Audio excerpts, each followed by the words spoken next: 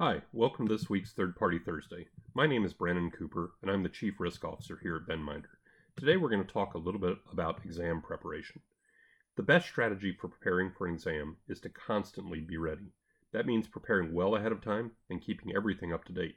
Ideally, this means several months before even a potential exam, you're already preparing as though it's getting ready to happen and staying at that level of readiness. So what items should you have in preparation for your exam? Let's take a look. It starts probably with a thoroughly documented set of policies and procedures describing your third-party risk management program in detail. These documents should be board approved, accurate in terms of outlining the actual work product, and cite relevant regulatory guidance or consumer protection laws. Be sure they're updated regularly when the guidance changes or when particular situations warrant. Stick to a schedule of having them regularly approved and reviewed, perhaps annually.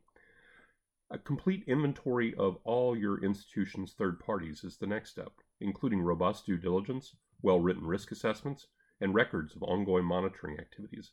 This should also be accompanied by a process for identifying new third parties prior to a contract being executed, and also defined in terms of the scope of what third parties need to be actively managed. Next up is a risk-based approach to due diligence, complete with all the relevant information.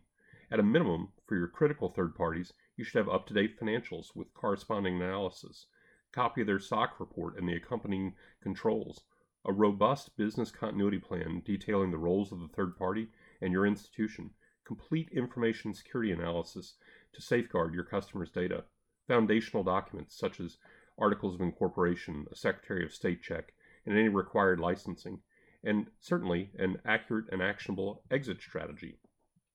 Next up is a complete set of risk assessments on your third parties, demonstrating you've carefully considered all the potential risks of doing business with this particular third party and how those risks are addressed by your institution. Ideally, the description of these risks corresponds with your institution's enterprise risk management strategy, outlining your institution's appetite for risk. The ongoing monitoring activities appropriate to control the risks identified in the assessment is the next item.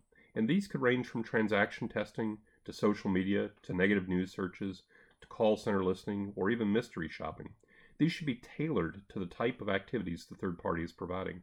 If there are items like reporting or audit records you need the third party to provide, please be sure they're spelled out in the contract.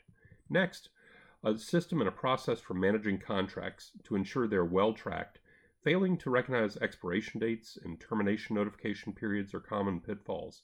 And make sure those contracts contain all of the required provisions to protect all parties involved in the business relationship. Finally, you'll want evidence of regular reporting to senior management and to your board of directors in the form of actual presentation, and make sure it's evidenced in the minutes to reflect appropriate discussion. Ideally, this reporting will touch on each of the factors I just mentioned earlier. Hopefully, we've got all these items in order, but if not, now is the time to prepare. If you wait till the countdown is on to the opening of the exam, you're going to be doing too little and far too late. We've got lots of helpful content on our website in our weekly information series, and we're always here to help. Thanks for listening today, and if you haven't done so already, please subscribe to our Third Party Thursday series.